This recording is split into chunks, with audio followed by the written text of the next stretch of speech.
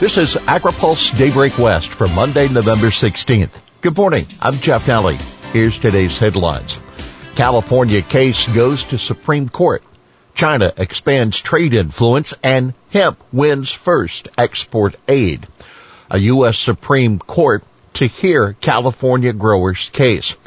California farmer challenging a law allowing union organizers to step onto a farm to talk with workers outside of work hours, according to the Los Angeles Times. In supporting the grower, the California Farm Bureau argues the law should be struck down. The Supreme Court will debate the issue of right of access early next year. Global food trade struggles, but success in some developing countries. Reduced consumer incomes around the world and supply chain difficulties during the pandemic have taken a toll on ag and food exporters in developing countries. Overall trade has remained, quote, remarkably resilient, and some suppliers have prospered, according to a new publication from the United Nations Food and Agriculture Organization. Two success stories are bananas and avocados. Trade has flourished despite the difficulties brought on by the COVID-19 pandemic. You can read our full story at agripulse.com. Lame duck heats up as House returns.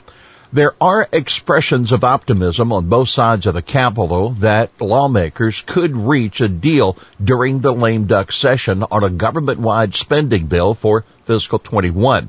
House Speaker Nancy Pelosi told reporters Friday she and Senate Appropriations Chairman Richard Shelby have assured each other that they want to reach an agreement on an FY21 omnibus.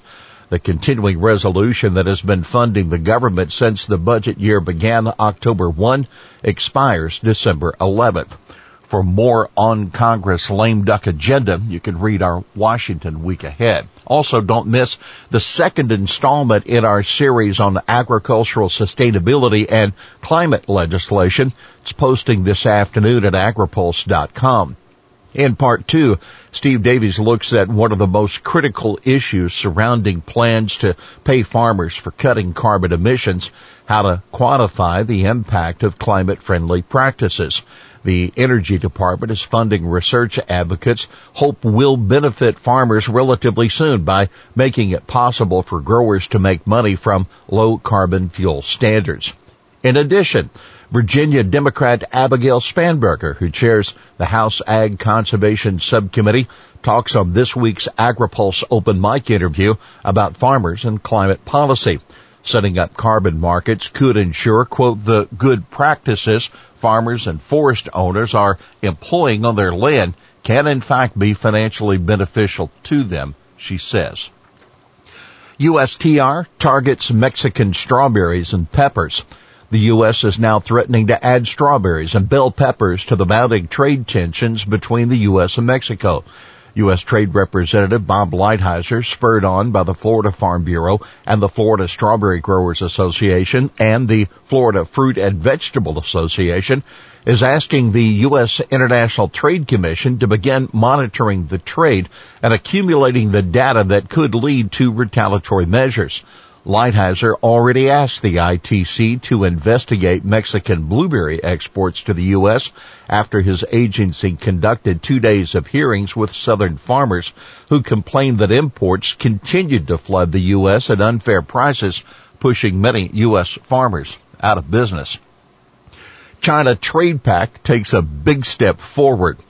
China and 14 other nations signed off yesterday on the formation of the world's largest trade deal, agreeing to slash tariffs and other restrictions over the next 20 years. The deal is widely seen as a victory for China and its goals to increase its influence globally. China, Japan, Australia, South Korea, New Zealand, Vietnam, Singapore, Thailand, Laos, Indonesia, the Philippines, Cambodia, Burma, and Malaysia are all members of the Regional Comprehensive Economic Partnership, or RCEP. Some of those nations are also members of the Comprehensive and Progressive Agreement for Trans-Pacific Partnership, a rival trade pact that was first initiated by the U.S., but only enacted after the U.S. decided to pull out in 2017. Hemp gets first export promotion aid. The hemp industry, for the first time, will receive USDA funding to promote its product abroad. The National Industrial Hemp Council has been awarded $200,000 from the Market Access Program. NIHC's effort will focus on Europe and China. The global industrial hemp and products market was estimated at $11.1 billion in retail sales in 2019, NIHC said, with an annual growth rate of 52%, driven by continued strength in textiles, food, and industrial uses, and hemp-derived cannabidiol. The global market is forecast to be worth $89 billion by 2025. Although NIHC is getting the money, Kevin Latner, the group's senior vice president for trade and marketing, says other members of the industry should be providing input to NIHC on the use of the funds. Here's today's He Said It. We should have modeled better behavior and not joined the dinner. That Governor Gavin Newsom, after facing scrutiny for attending a birthday party last week at an elite Napa Valley restaurant when more people gathered in one place than he and the state consider safe.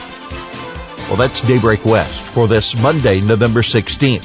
For the latest news out of Washington, D.C., visit agripulse.com. For AgriPulse Daybreak West, I'm Jeff Nally.